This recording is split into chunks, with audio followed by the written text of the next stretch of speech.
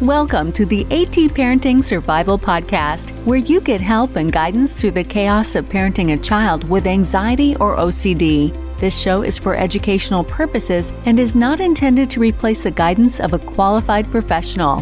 Here's your host, child therapist, Natasha Daniels. Well, hello there, and welcome to another episode of the AT Parenting Survival Podcast. It's actually a mini coaching episode brought to you by our mini coaching sponsors.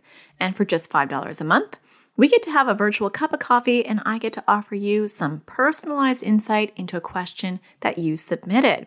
If you want to join the other mini coaching sponsors getting their questions answered, you can go to patreon.com/ATParentingSurvival. And when you join, you'll notice the exclusive bonuses inside as a thank you for sponsoring the show.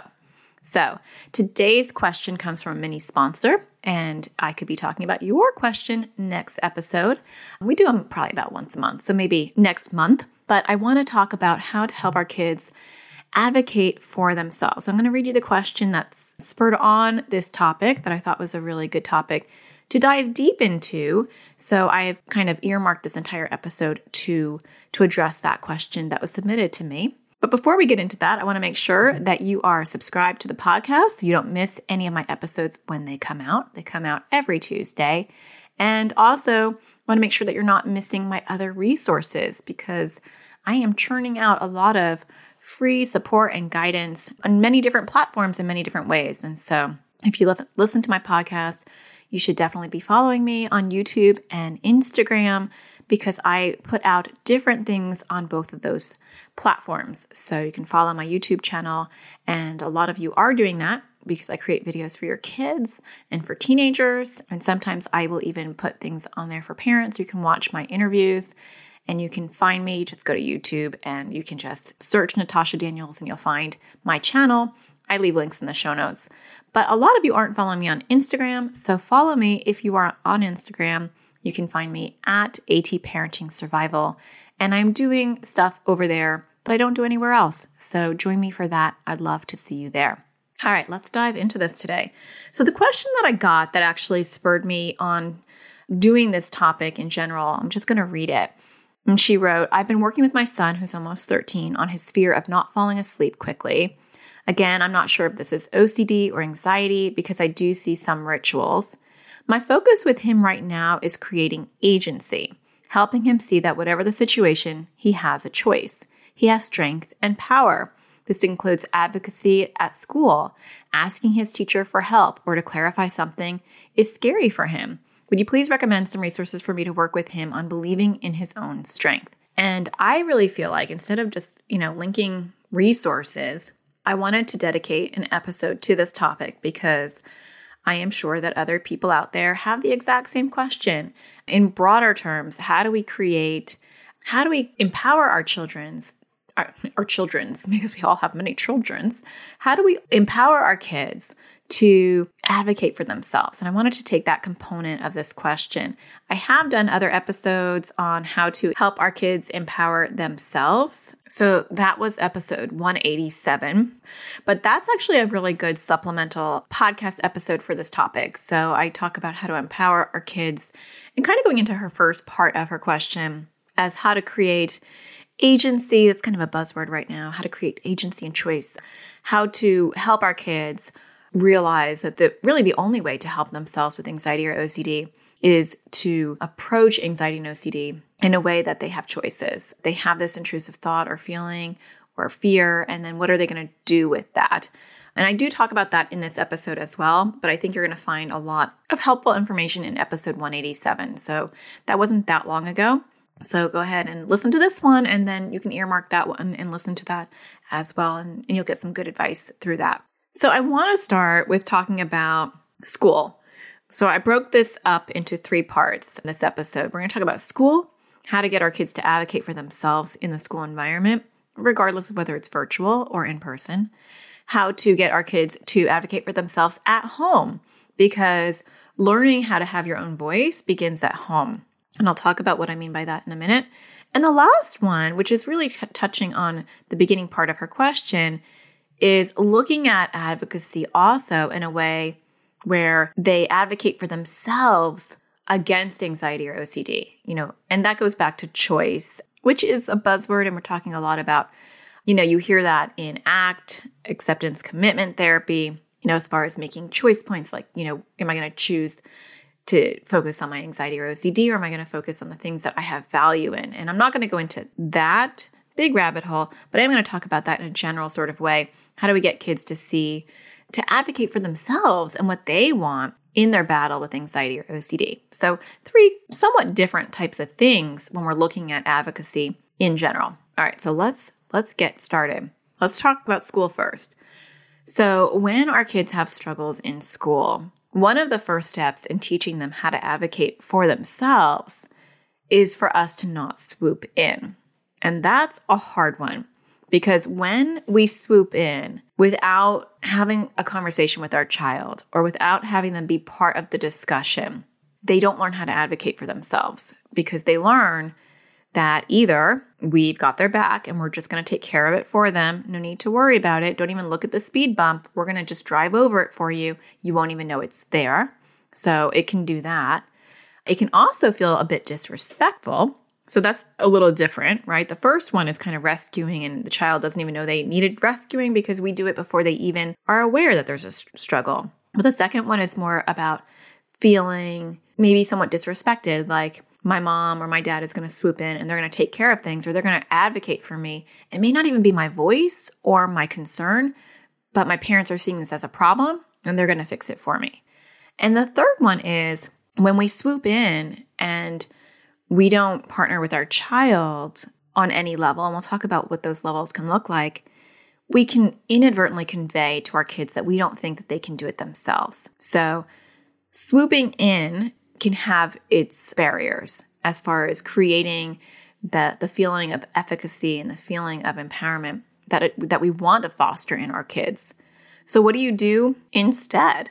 Well, if you have a very young child, you may need to swoop in. But even if you have a very young child, you can have a dialogue, you can have a conversation about that, getting them to identify what their struggles are in school. And if you're in the States and you're developing a 504 plan or an IEP, where there's some accommodations being formed in a school, you can still partner with your child, even if they're in preschool or kindergarten, and say, when Mr. Bossy shows up at school, what are the things that he makes it hard for you to do? Let's write them down so that I can talk to the school and we can come up with a plan on how to help you with that. Sometimes we don't really think to have a conversation with our kids that way because they're little and we think that's not something I really want to talk to them about. I'm going to go talk to the school and the administrators and I'm going to, make this smooth transition for them and I'm not going to involve them.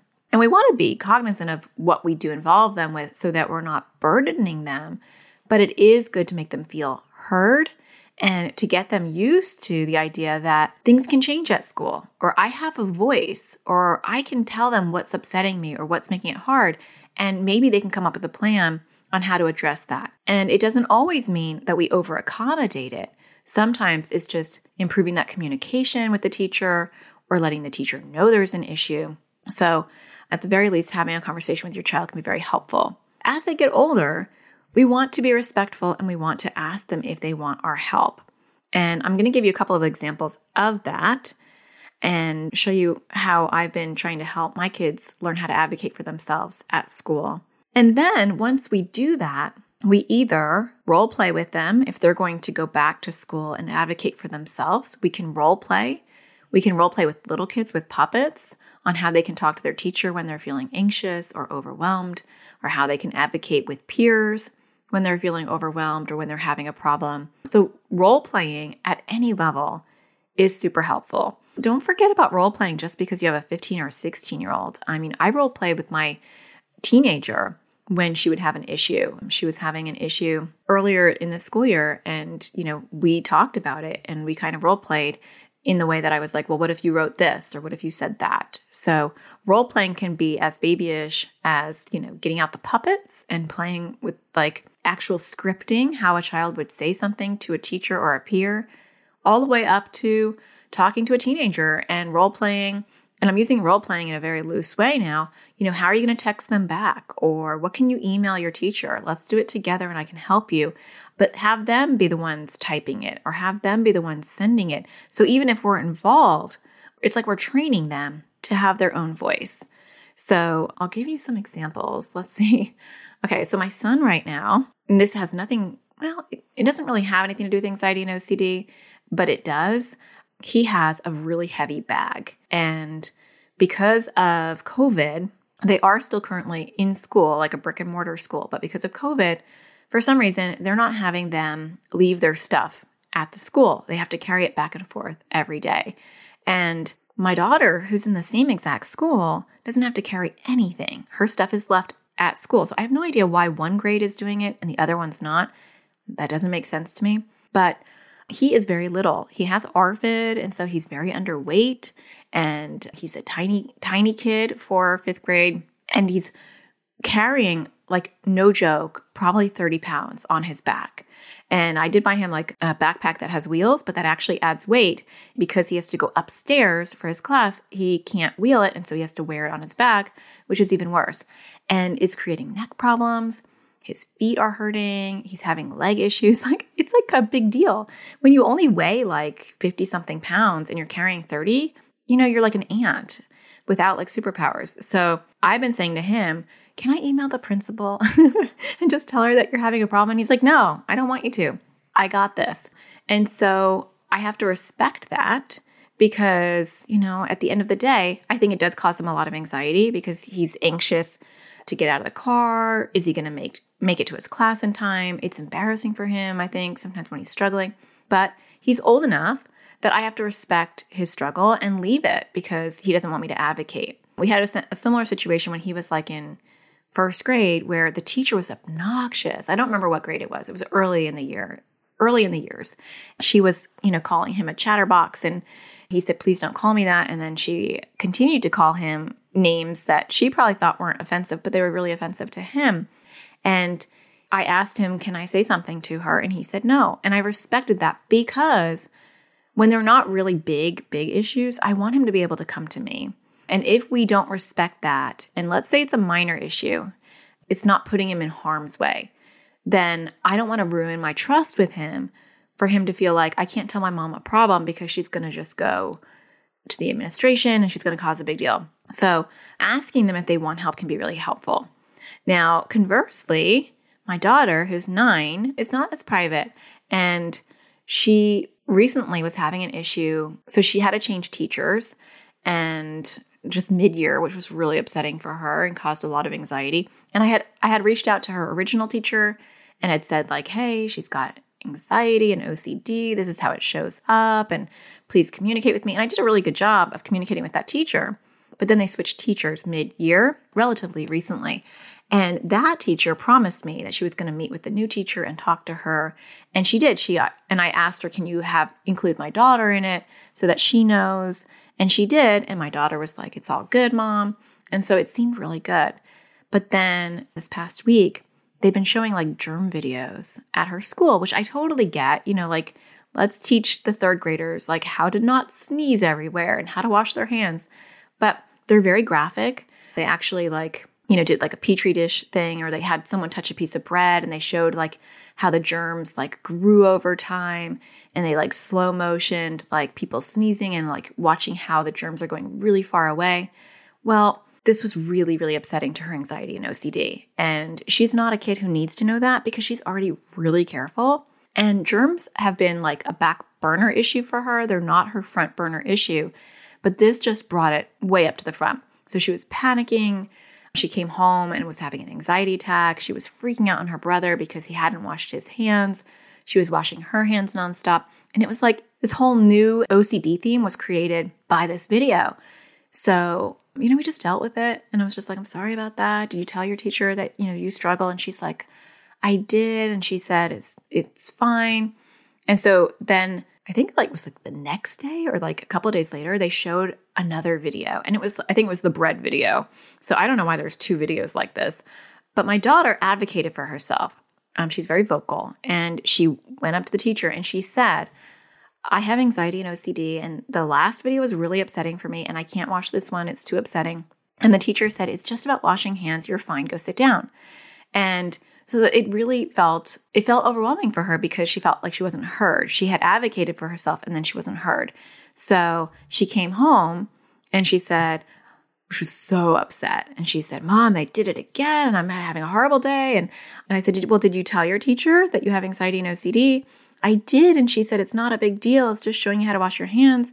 And so the mama bear in me was like, okay, well, I just need to like email this teacher right now. In fact, I want to pull over before we even get home and email her because I was just like, you got to be kidding me.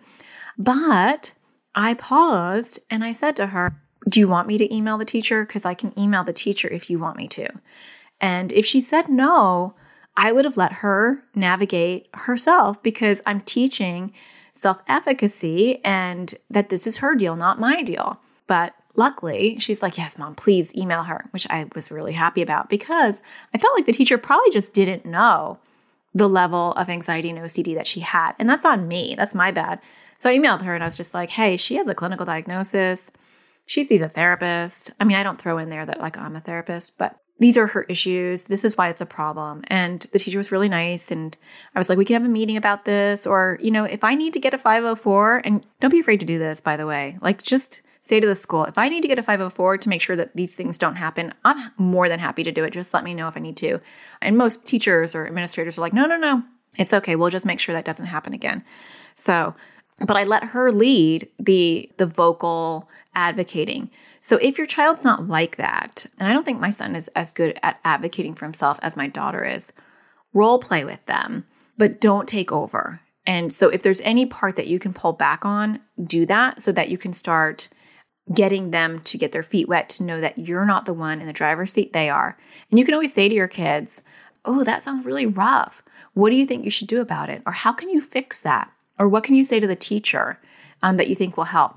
And then, you know, put these breadcrumbs out so that they can start to think about it themselves. Because I think all too often we swoop in and we say, oh my gosh, well, did you tell the teacher that you were anxious about that? Because what you need to do is tomorrow tell her that blah, blah, blah, blah, blah. And then we script it, but we don't let them think about it. So sometimes it's good for us to sit back and say, what do you think would be the next best step? You know, what do you think you could do to make going back to school a little bit better? Or what could improve that situation? And we just want them to start thinking about it before we plant ideas, because when they think about it and you're not filling in the gap, that stuff sticks a lot more. And we're also teaching them how to problem solve their own situations. So that's some stuff at school. And that can be peer related or teacher related. Let's switch gears and talk about home.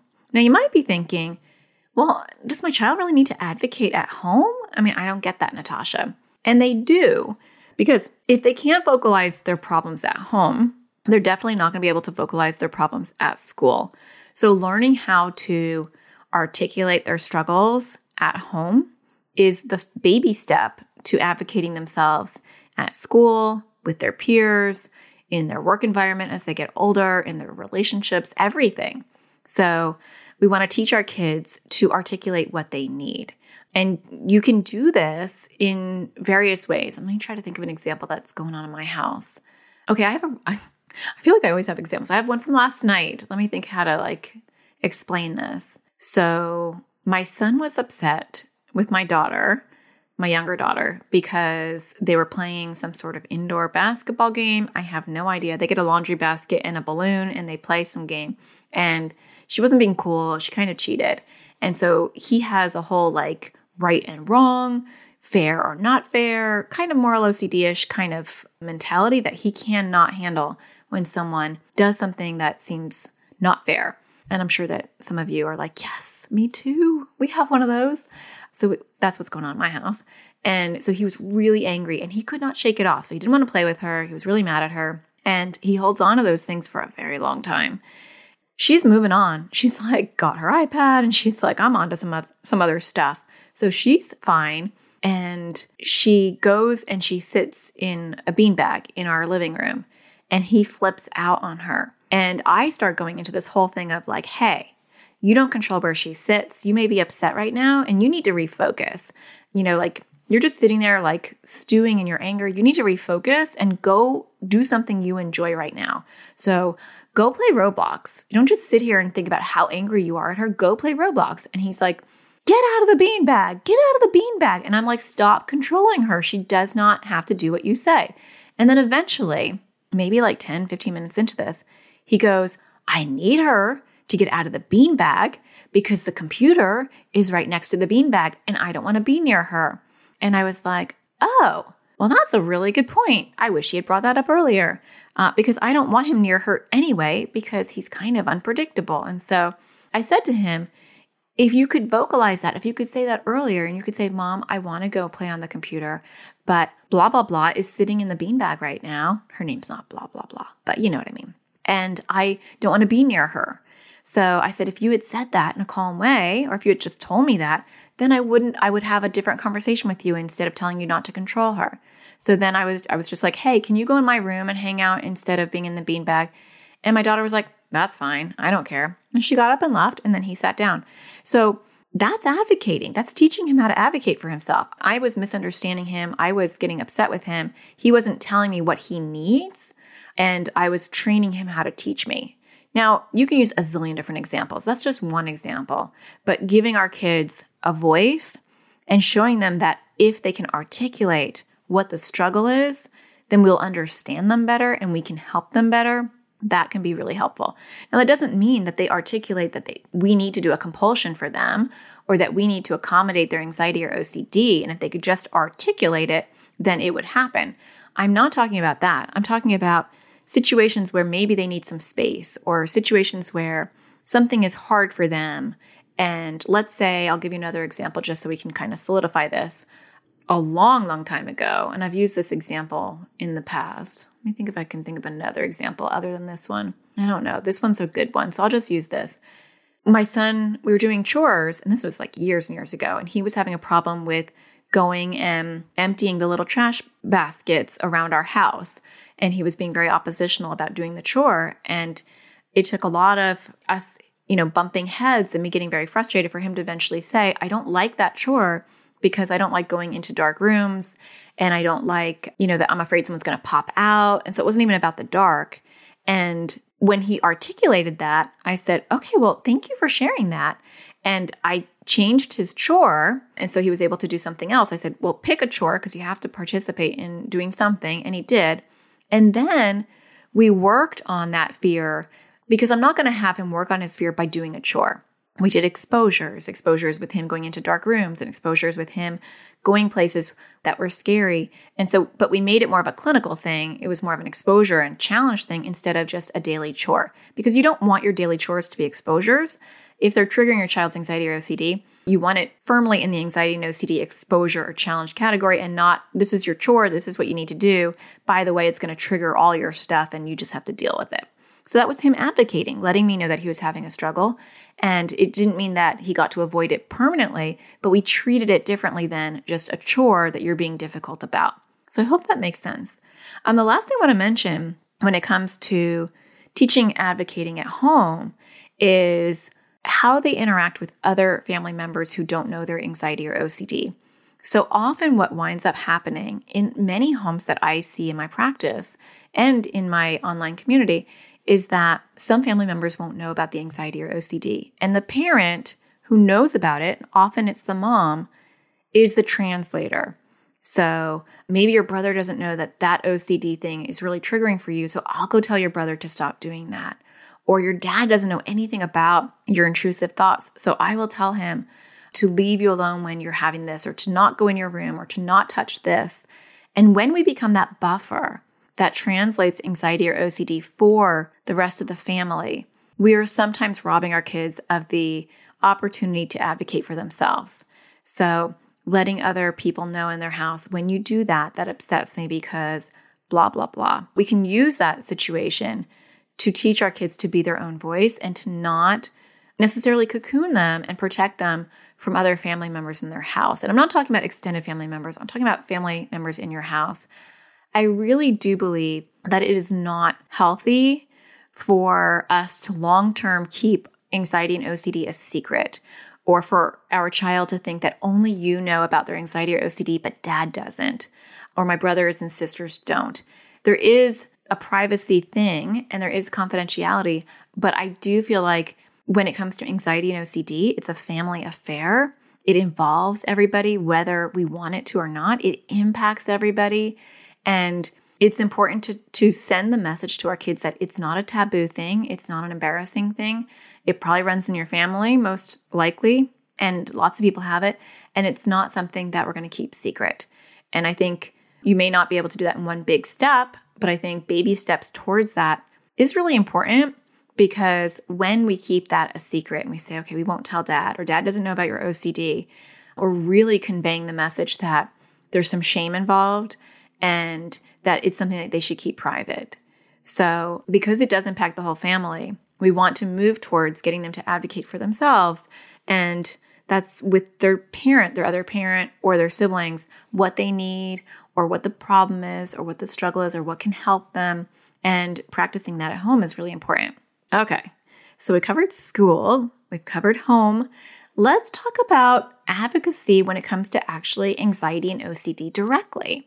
So you want to teach your kids to look at anxiety and OCD in a way that anxiety and OCD wants you to do this or feel this, and you get to choose whether you want to advocate for yourself and say, I don't want that. You're trying to make me not be able to go to this party.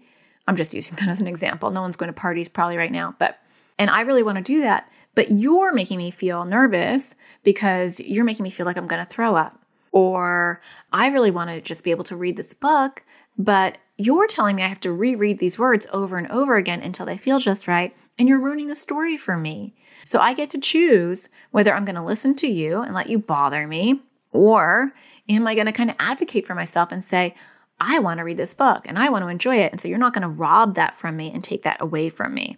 And that kind of goes back to ACT, like acceptance commitment therapy, and agency. I don't really speak like that to kids, like creating agency or, choice, because they don't understand that. And frankly, I like simplistic language. I think I don't like jargon, and I think kids appreciate less jargon too. So, and it can wind up being a little blamey when we talk about choice. To me, I think you'd be super careful about how you talk about it with the child, because if you don't have anxiety and OCD and you start talking about it's your choice, or you have a choice to listen to anxiety or OCD, or to do something you really enjoy, which is very much in vogue right now, and it's like the buzzword. You just have to be careful not to be very blamey, because if you have anxiety and OCD, you get that it's a lot more complicated than that. It's not as simple as I can choose to listen to my anxiety or OCD, or I can choose to do the things that I value and that I think are important. I mean, yes, that's true, but it's not as simple as that. It might seem simple to someone who doesn't have anxiety or OCD to say, well, just don't listen to it, or just don't do that compulsion, or just don't avoid, like you have a choice. It's like, well, it's a little complicated. It's hard, and it takes a lot of bravery, and it takes a lot of willpower to sit with all that discomfort and choose the thing that I like to do and ignore anxiety or OCD while it's being so loud telling me all these scary things or all this discomfort. So you can use that language. I think you just have to be careful in how you use it, making sure that you validate their struggles, validate, how hard it is. And you can use it in more of an empathized sort of tone, such as, let me think of an example. Let me think. I know my daughter was, okay, this is an example from a while ago, but we like to go thrift shopping together. It's fun. And so a while back, my daughter and I were going to Goodwill to go thrift shopping, and she was getting anxious to go initially because she was worried that she might throw up. She has emetophobia, but she also has sensory motor OCD where she worries that she might have to pee a lot. So she's having kind of a mixture, and it kind of just turns into like panic about leaving the house. So she was panicking about leaving the house. And in that instance, I said, it makes me so sad that your O-Cloud is trying to ruin our day and take away the fun things that we like to do.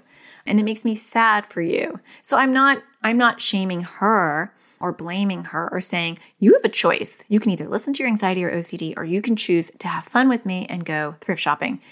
It was more empathetic. Like, I'm so sad that O-Cloud's trying to ruin this for you and make all this fun stuff miserable. And you have a choice. We can listen to O-Cloud. We can stay home and, kind of grow it bigger. And I know that's easier in the moment, but kind of sad, because then you'll never want to go thrift shopping again. Or you can choose to, not listen to your cloud. And I know that might be a really big struggle for you in the beginning, but you can choose to say, you know what, you can try to make me feel like I'm going to throw up, and I may or may not throw up when I get there, but I'm still going to do this because you're not in charge of me. And that's how we develop advocacy for themselves, right? That she's advocating for herself against her OCD and her anxiety. And we actually went to the thrift store. She was able to go. And then she had a panic attack in the thrift store, and she did her own stuff. I didn't know she was having a problem. I kind of walked away, or I was a little bit farther down from her. And I saw her looking like she was panicking, and then she was in a good mood. And I was like, you look like you're panicking, but now you seem okay. Is everything okay? And she's like, I told my cloud, like, not today, cloud. You're not doing this. And she advocated for herself. So when we teach our kids how to advocate, it's kind of nice to use that word when we're talking about advocating for themselves. I kind of like that word better than choice. And maybe that's just my bias, having my own anxiety issues. But I feel like when we say you have a choice, and this is probably just me like over-reading and over-analyzing, hearing people talk like that in, the anxiety and OCD community, I feel like it's a little blaming. And I know that's not the intention, but I wouldn't want to say to my kid, you have a choice to like just struggle with anxiety or OCD or not. It's like, well, like physiologically, I didn't ask for this. And they already blame themselves so much. So I do like the word maybe like advocate for yourself, or, stick up for yourself. I like that verbiage better. Like, I'm going to stick up for myself. My anxiety and OCD is trying to bully me around. I really do like the metaphor of like pushing back. And you have to find what works for your child, because all of our kids are different. But that's kind of the language that I use at my house. And you have to find what works for your kid. But developing that empowerment and that desire to choose in that sense, whether they're going to, let anxiety and OCD bully them, or if they're going to try to fight back, is good. And you can use that language. You just have to be careful with how you use it. Make sure that you're empathetic. So, okay, that was long-winded, but I hope that you understand where I'm coming from. And I hope that helps give you some ideas. And I hope that helps the mini coaching sponsor who submitted that question.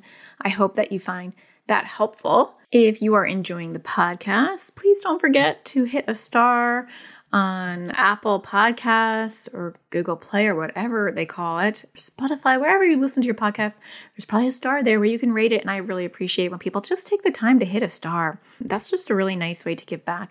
And if you have a few extra minutes and you can leave a review, I greatly appreciate that, because it lets other parents know that there's value in the show. And I always like to end my show reading one of them, if there has been one that I get notified about. So I want to thank Dana for writing, thank you. She wrote, I just discovered this podcast from a Google search after my child received a diagnosis of OCD. Your website and podcast have already encouraged and informed me and my husband so much. Thank you for this content. Well, thank you for taking the time to leave a review. And you're even new to the podcast and you took the effort and time to leave a review. So I appreciate that. It's nice to hear that I'm showing up in a Google search. I feel like I never show up in Google searches. And I'm like, why?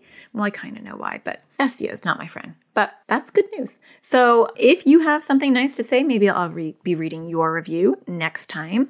Don't forget to follow me over on Instagram at ATParenting Survival. I hope to see some of you guys over there. And I'll be talking to you again next Tuesday. Take care. Bye. Thank you for listening to the AT Parenting Survival Podcast. To get additional support raising a child with anxiety or OCD, visit Natasha's online school of on-demand classes at atparentingsurvivalschool.com.